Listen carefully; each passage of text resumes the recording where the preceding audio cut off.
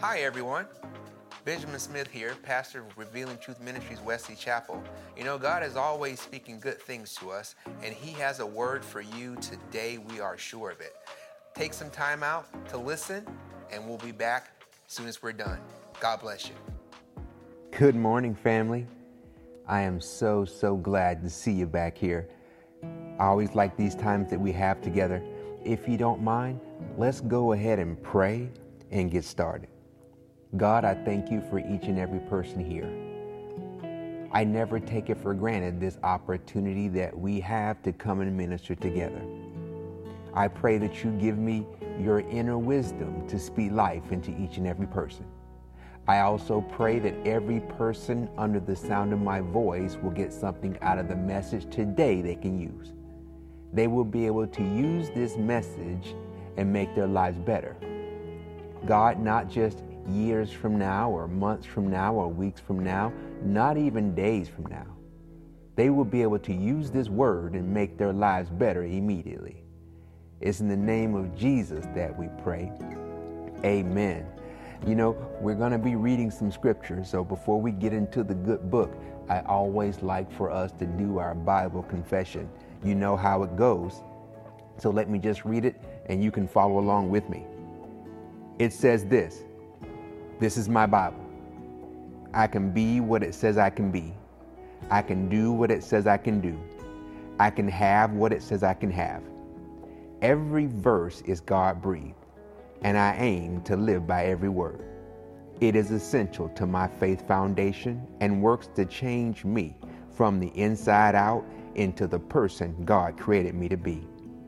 That is why I shall never let it go. It is reliable. It is the truth. It is divine. It is the Word of God and shall forever be to me my Bible. In Jesus' name, amen. Family, last session was our Mother's Day service, and we had an opportunity to hear some of our men share some amazing stories about their mothers. Some referred to her as mom. Others called her mother. Some of us more southernly gentlemen lovingly referred to her as mama. Regardless of the term of endearment, though, one thing was clear. Those men appreciated their mothers. I have to tell you, though, before that Mother's Day session, prior to that moment, I had every intention of returning us back to the account of Moses and the burning bush. I had every intention of going back there and continuing to expound on how God desires to utilize you and your history, all of your history, to benefit the kingdom. That really was my plan. However, as I sat in our previous session and I listened to man after man stand up and talk about their mother, family, my plan began to change.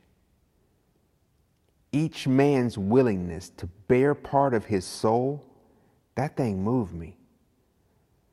Through their tears, they talked.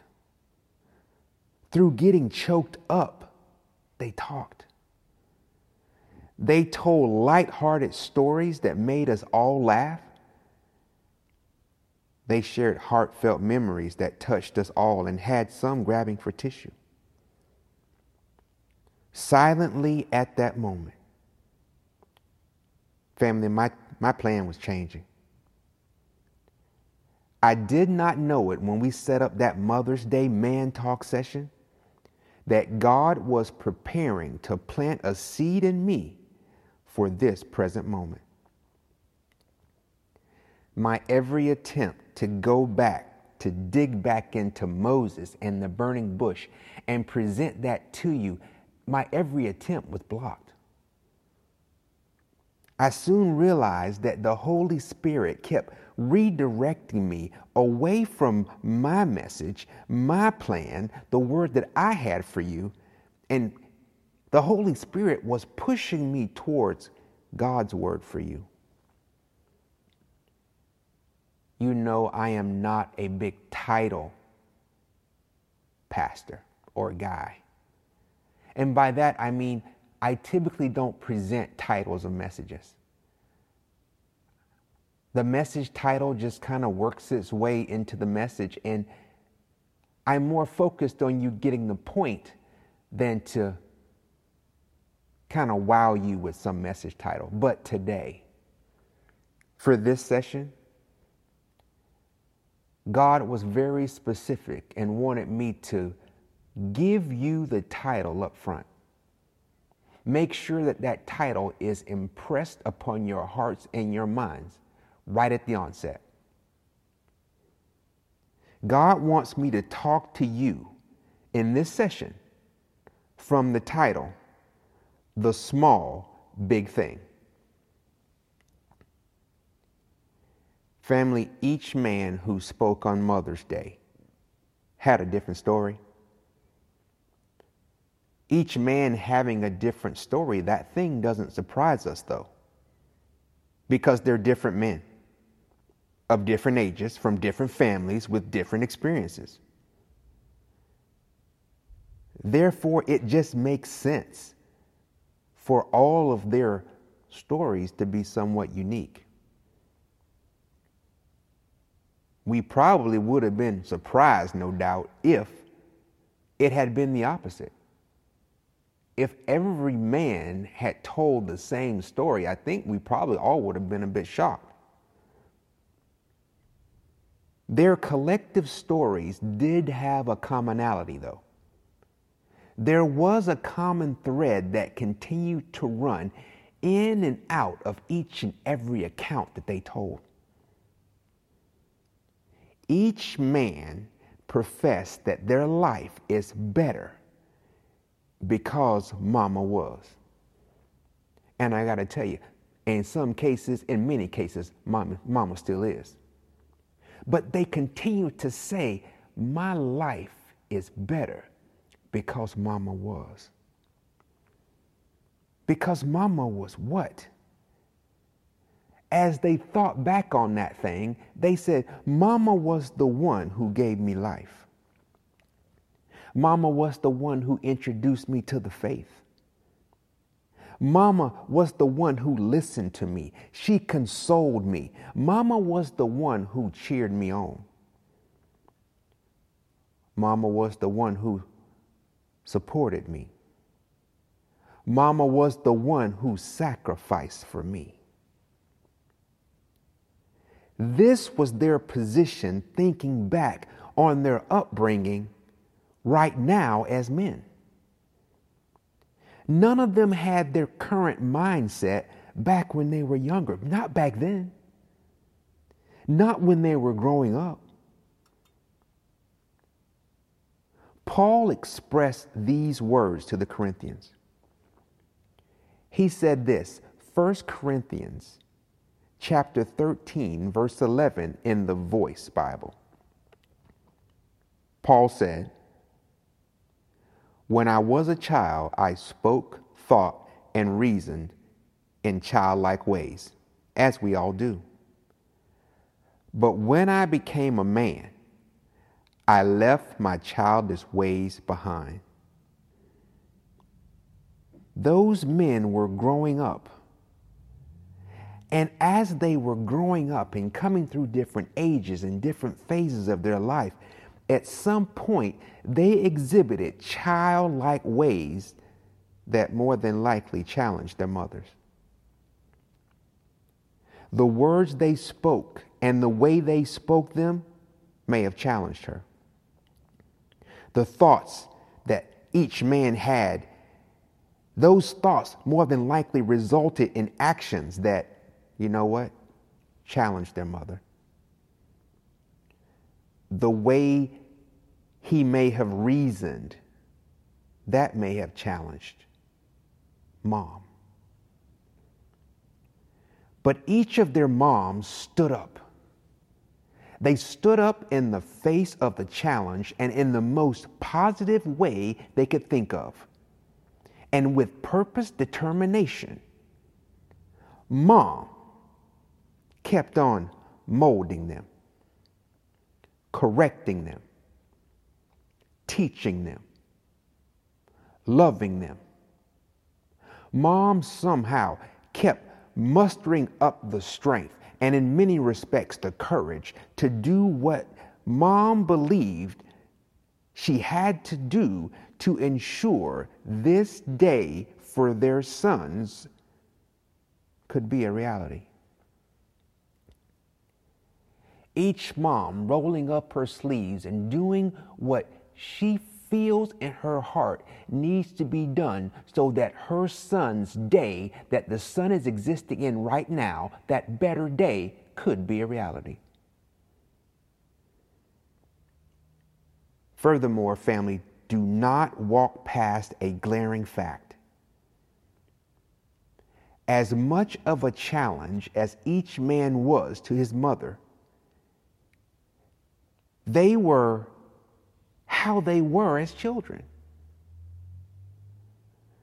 That's the magic of it all. Each man, as they talked about, and some shared in detail about how much they were just, in some cases, a terror as a child. The glaring fact that we must not walk past is that young man, those young men, the challenges they displayed and just showed the rest of the world, those were the challenges with Mama's oversight. Imagine their outcome if Mama was not there. Imagine their outcome if Mama did not put in that rewarding yet often thankless work. Their mothers, those men's mom, their mama, whatever term of endearment they used, their mothers saw the importance of taking care of the small, big thing, their child. When measured by stature or experience or wisdom or any other adult metric, our children may be small compared to us. But as it relates to their impact on the future, our children's importance rival ours. Arguably, they are even a much bigger thing than we are as adults. For sure, they are not less than. Loved ones, our children are the small, big thing. And we must put more energy and effort into guiding and caring for them. By the way, this communication is not just for moms. Dads, you got to stand up and you got to get in there. Coaches, you got to stand up and get in there. Mentors, you got to stand up and get in there. Teachers, you got to stand up and get in there. Now, I do not wish to leave the impression that dads and coaches and mentors and teachers that guide and care for our children do not exist, because they do. What I am stating plainly is, as an adult group, we must do more. Our children need our love and attention. And newsflash, in case you did not get the memo, our children not only need our love and attention, they want it. This is one of the biggest ways God wants to use us in this earth. It may be true that God wants you to impact the world, but it may not be the way you imagine. You imagine God putting you on planes, while God wants to keep you in a position so you can keep a young person on the right path so that someday he or she will design planes. Oh yeah. Our children are the small, big thing. Sadly, I've heard people, including believers, let's go ahead and say that too, not just people out there. I've heard people, including believers, comment that our youth are going to hell in a handbasket. Such perspectives result in adults viewing our children through a negative lens. It causes them to lock out of their minds or even lock out of consideration what our children are doing right. They only lock in on what they're doing wrong and become oblivious or blind to what they're doing good or what they're doing right and in the amazing ways they're doing it. Consider this. God once shared with Abraham his plans for destroying Sodom and Gomorrah. And Abraham, upon hearing God's plan, he took the position of bargaining with God. Notice this. Genesis chapter 18, verses 17 through 33. Keep in mind, we're not going to read each one of these items verbatim. We're going to kind of puddle jump. This is out of the easy to read version. God has already talked to Abraham. He's starting to break it down to him. He's like, Abraham is my guy. I probably should let him in on what I'm going to do. And then God begins to talk to Abraham. In verse 17, God is saying to himself, should I tell Abraham what I'm going to do now? Once again, upon consideration, he said, let me tell him. Verse 20, God now talking to Abraham, he tells him, I have heard many times that the people of Sodom and Gomorrah are very evil. I will go and see if they are as bad as I've heard. Then I will know for sure. Abraham, he's absorbing this. He's listening. And right here in verse 22, the Bible says, while Abraham stood before the Lord, he began to talk to God. Verse 23, Abraham says, God, will you destroy the good people while you are destroying those who are evil? He's bargaining with God. He's getting ready to put God through a cycle of questions. He's setting up his position. He goes on to say, God, what if there are 50 good people in that city? Would you destroy the city still? And we work down to verse 26. God replies to him, if I find 50 good people in the city of Sodom, I will save, focus on this now, the whole city. God is not saying that I'm just going to save the portion of the city where the good people are. If I find 50, will save the whole city. Don't let that get past you. Hold on to that thought. Abraham keeps going. Having received the number 50 under his belt, he says in verse 28, well, God, what about if there are 5 less than 50?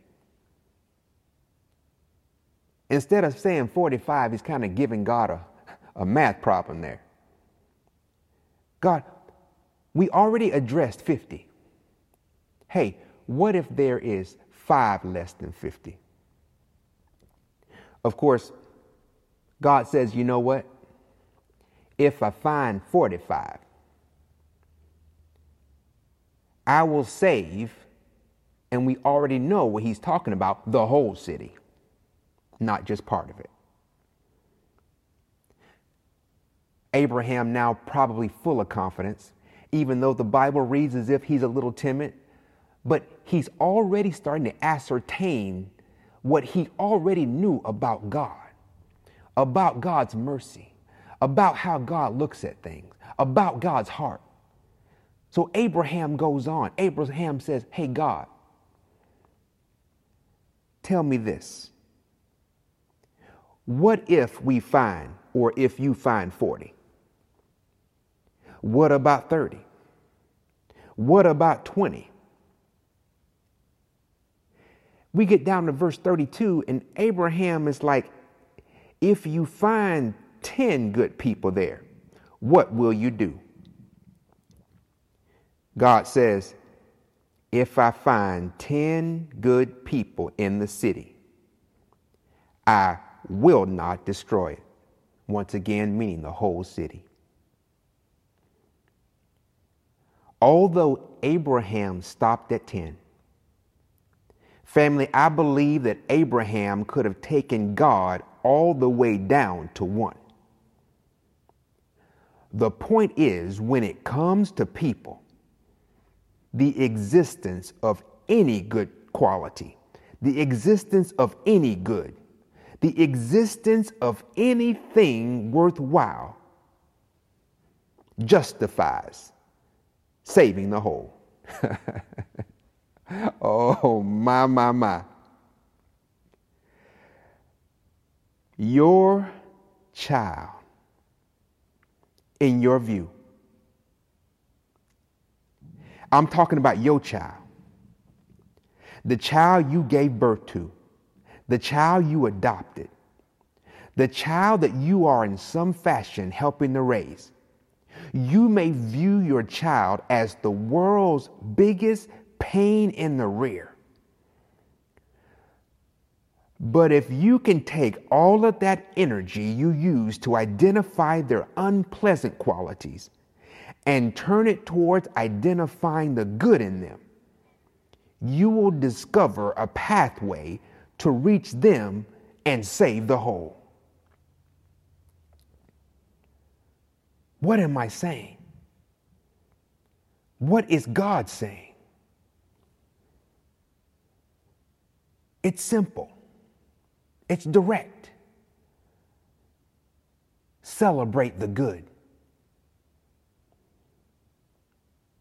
Your child may get poor grades in math, but good grades in language arts.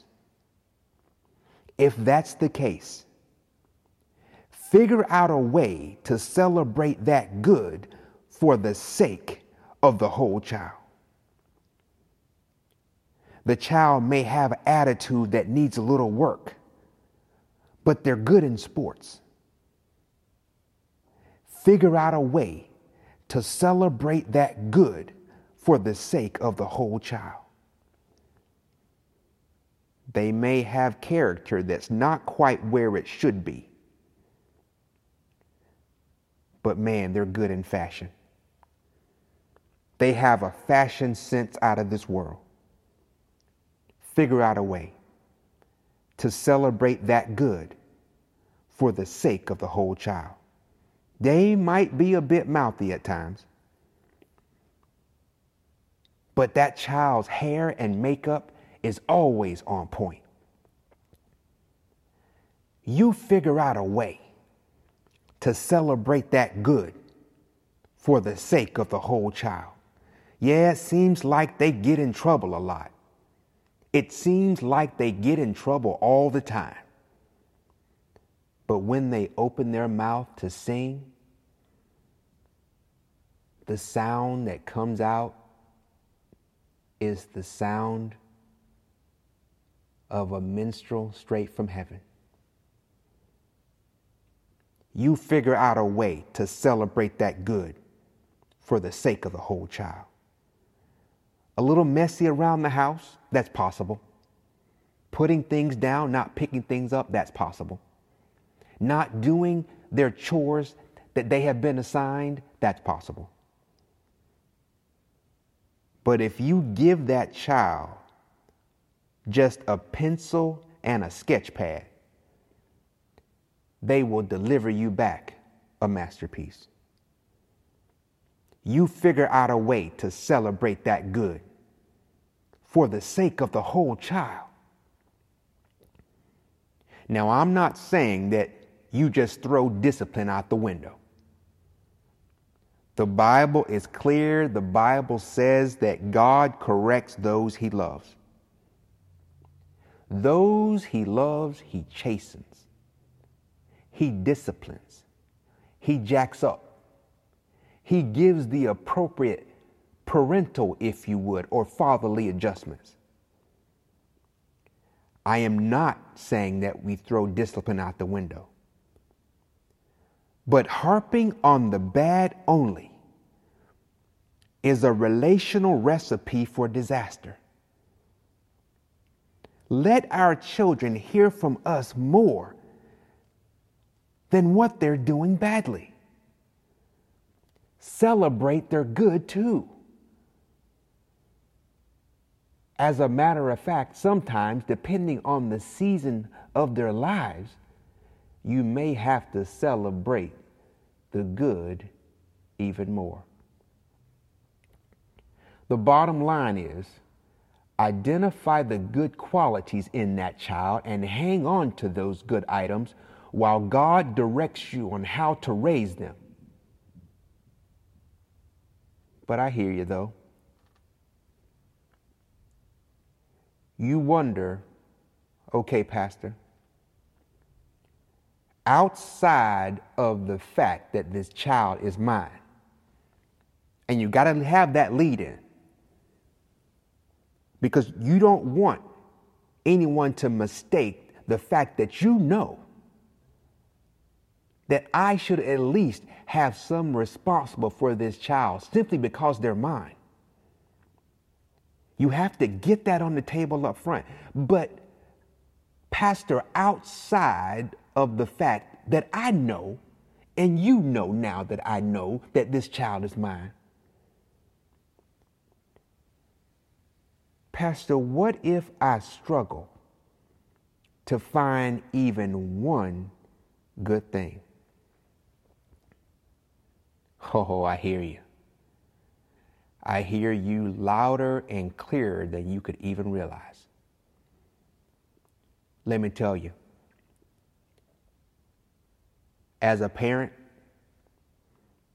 who's raised 3 children that are now adults, and I have nearly 10 godchildren, I have 3 grandchildren, and God willing, I will be able to enjoy even more. I really do hear you talking from a parental standpoint about that feeling that you get, that what if I cannot find one good thing feeling. There are some parents that'll tell you that they never get that feeling. Let me tell you about me, because I know what you're talking about. You're talking about those moments where you are doing everything that you know how to do. You're working overtime. You're working in a career that you don't even like sometimes. You are putting food on the table. You are buying birthday presents and Christmas gifts.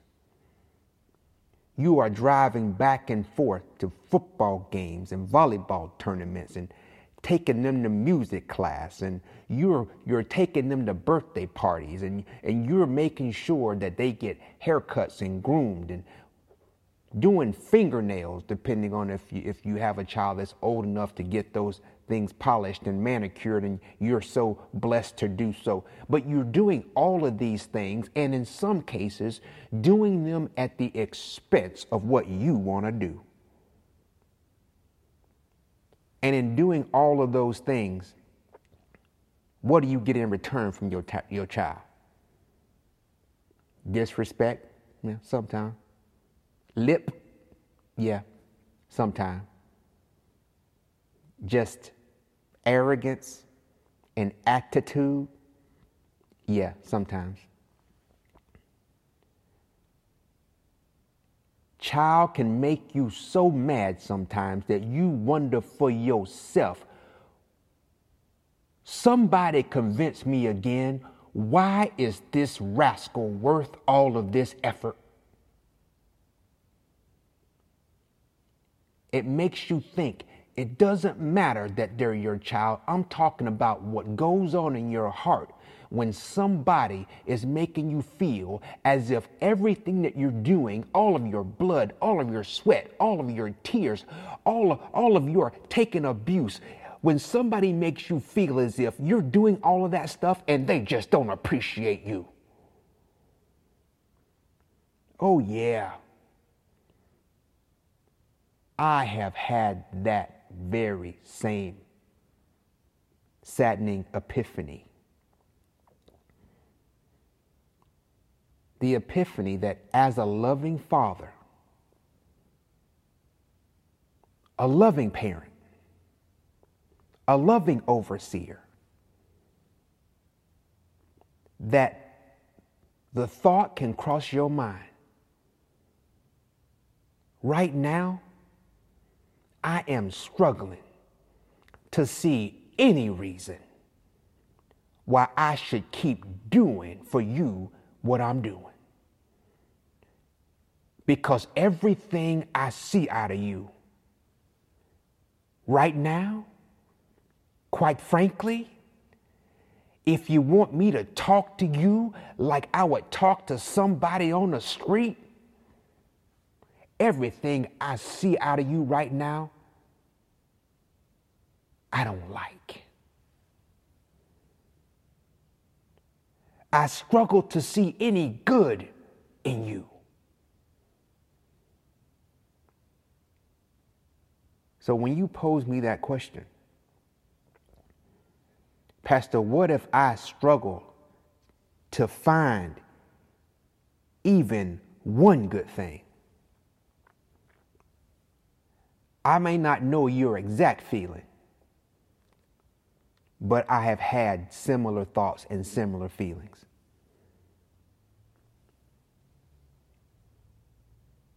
To address your question directly, though,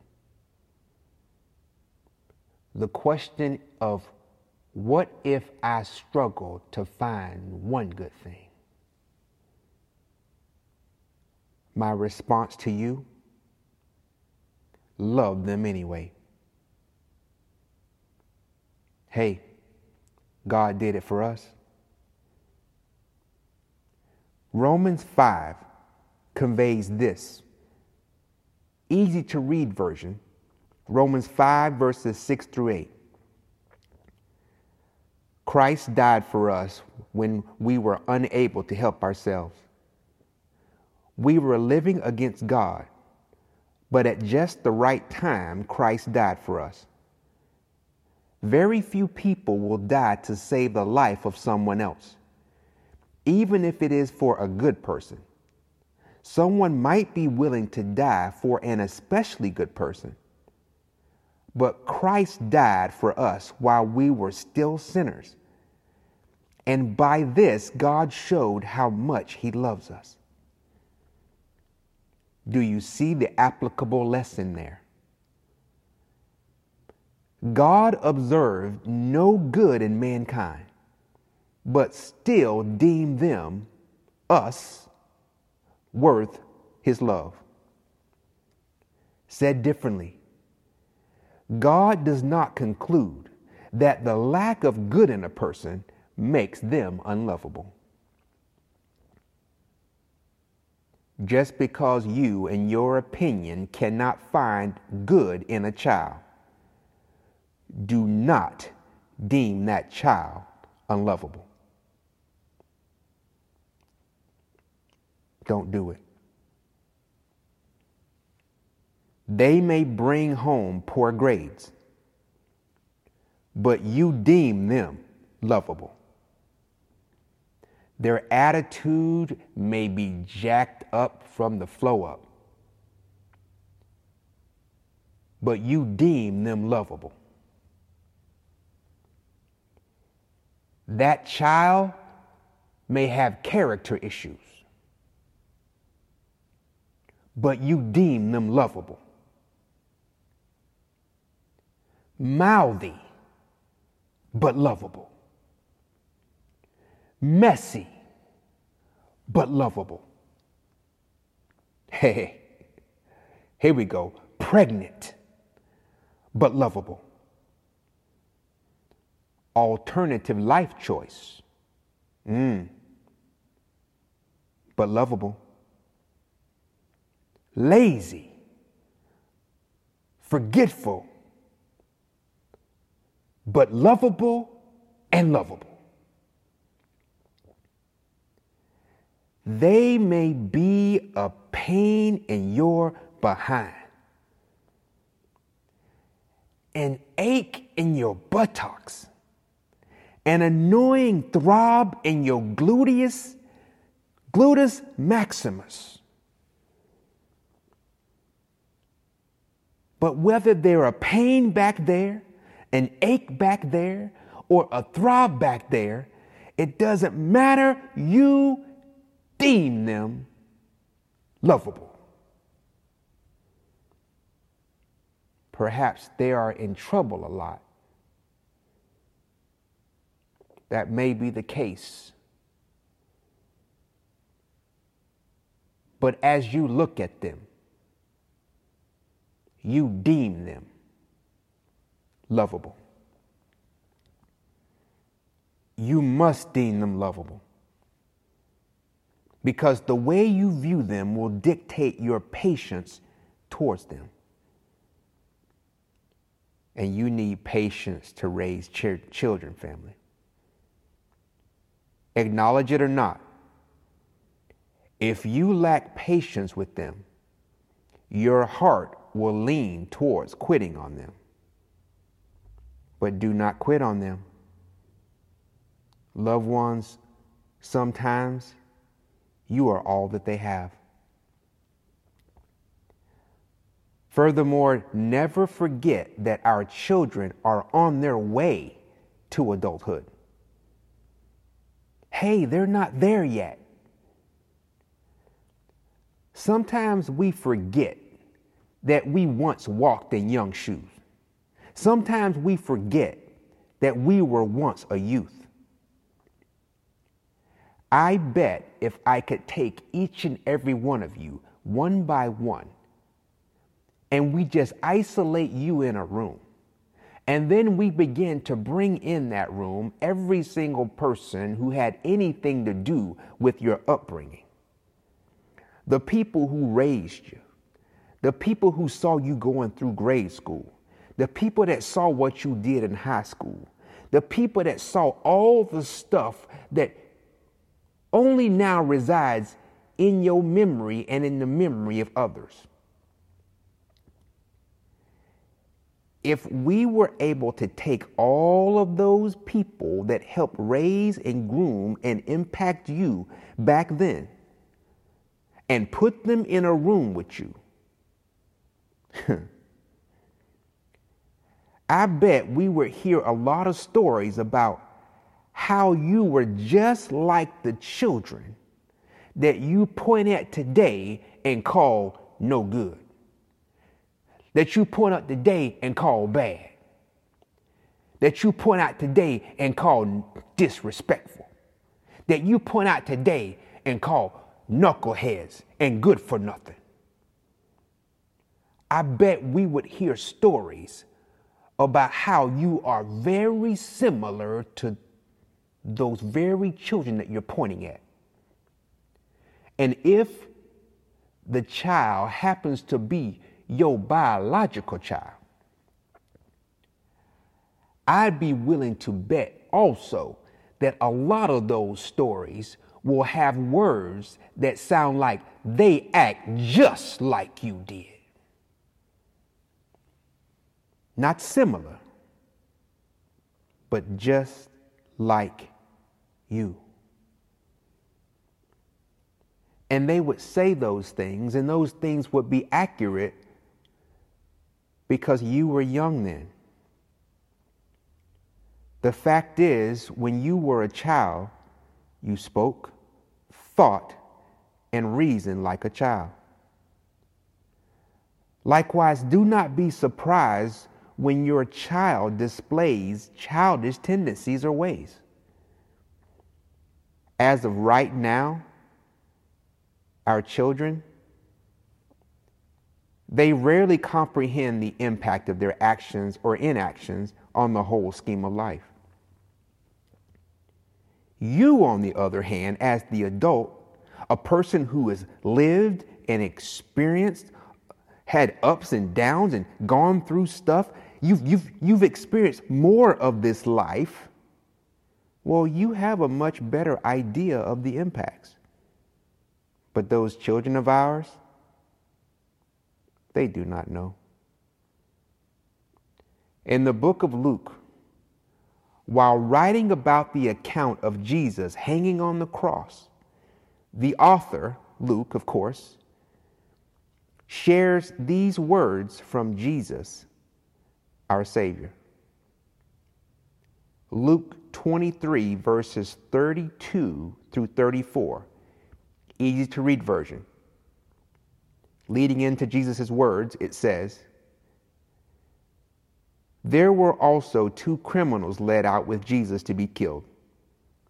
They were led to a place called the Skull. There, the soldiers nailed Jesus to the cross. They also nailed the criminals to crosses beside Jesus, one on the right and the other on the left." Verse 34 reads, "Jesus said, 'Father, forgive them. They don't know what they're doing.'" Family, Jesus looks at the people crucifying him and says, "Father, forgive them." In other words, Father, although these people are inflicting pain on me, through all the pain that they've given me, I still deem them lovable. Through all the mistreatment they've shown me, I still deem them lovable. Through all the hatred they have expressed to me, I still deem them lovable. Through the faults they have, through the mistakes they've made, I still deem them lovable.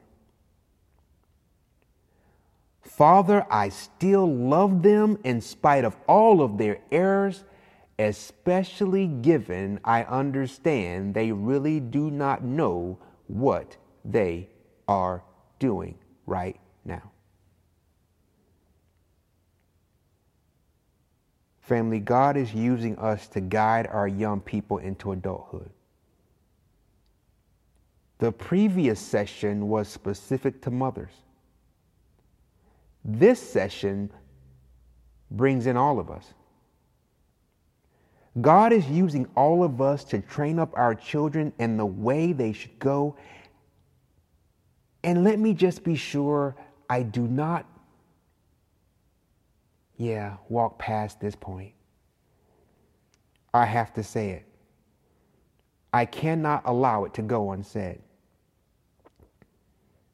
Loved ones, our reach does not, should not stop at the children under our respective roofs, so to speak. The children in your community, lovable. The children in your church, lovable. The children, if you are a coach on your soccer fields and baseball fields, lovable. The children on your football fields and basketball courts and volleyball courts, lovable.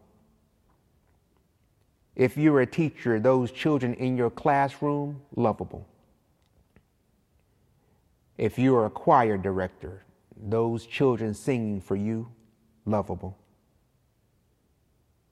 In your art studios, in your sound booths, lovable. The young people that work for you in your business, lovable. Hey, the young people that just come and visit you at the house,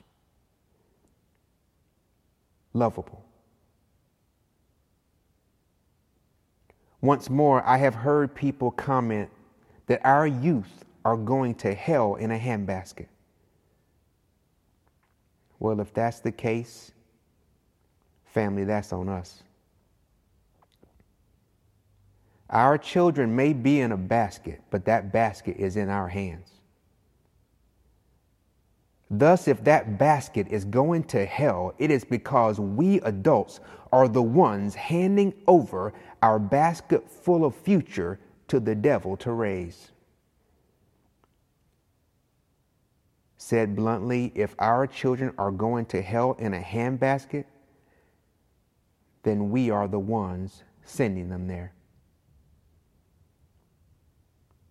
We have the ability, though, to change that narrative. Our children, they are the small, big thing.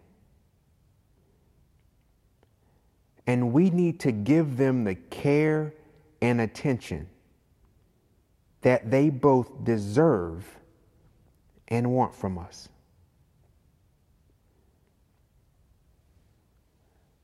We cannot allow this opportunity to go by and spend so much energy, quote unquote, seeking what God wants me to do, seeking how God wants to use me,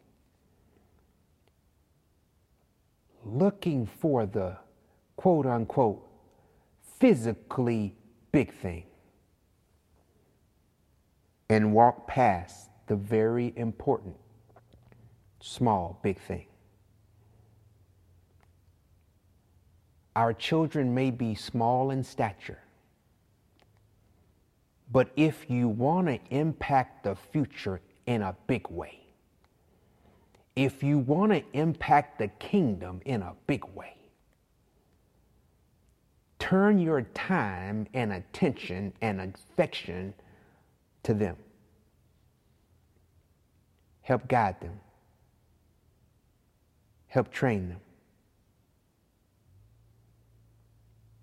God was very specific today. His heart is locked in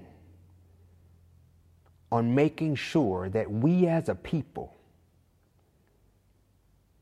we think generationally and not just for the moment.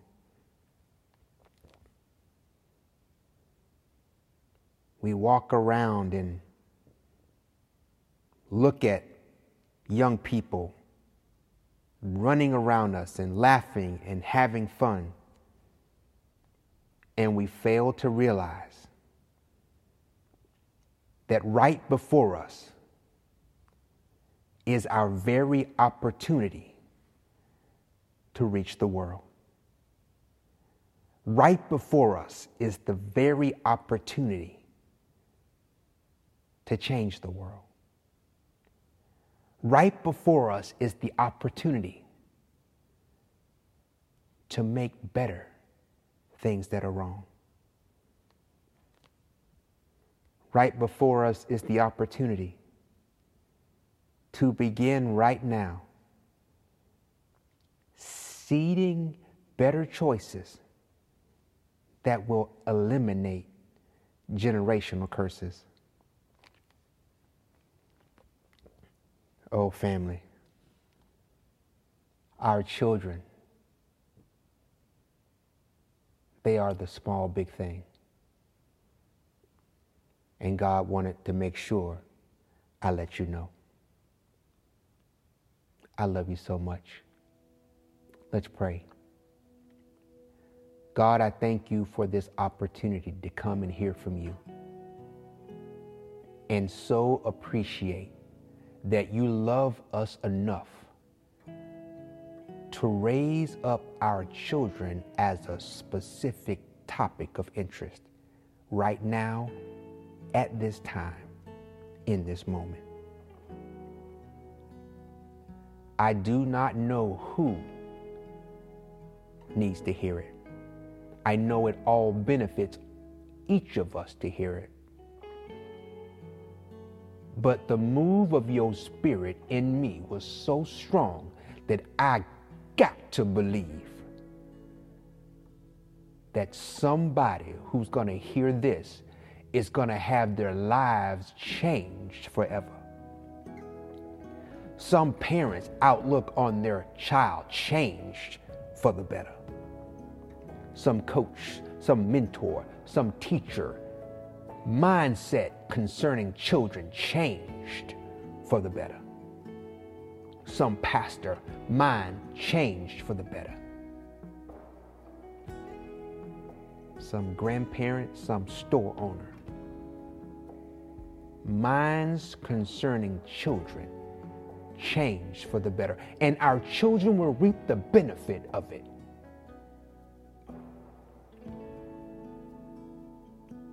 I pray that the power of you, God,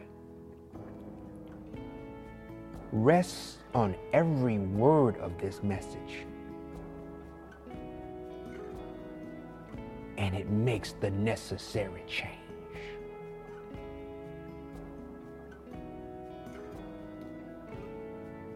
Oh, I pray that in Jesus' name.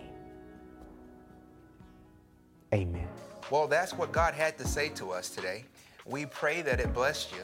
As always, we pray that the Word of God blesses you, not just years from now or months from now or weeks from now, not even days from now, but we pray that you got something out of the message today that would change your life immediately. God bless you, and look forward to chatting with you next time.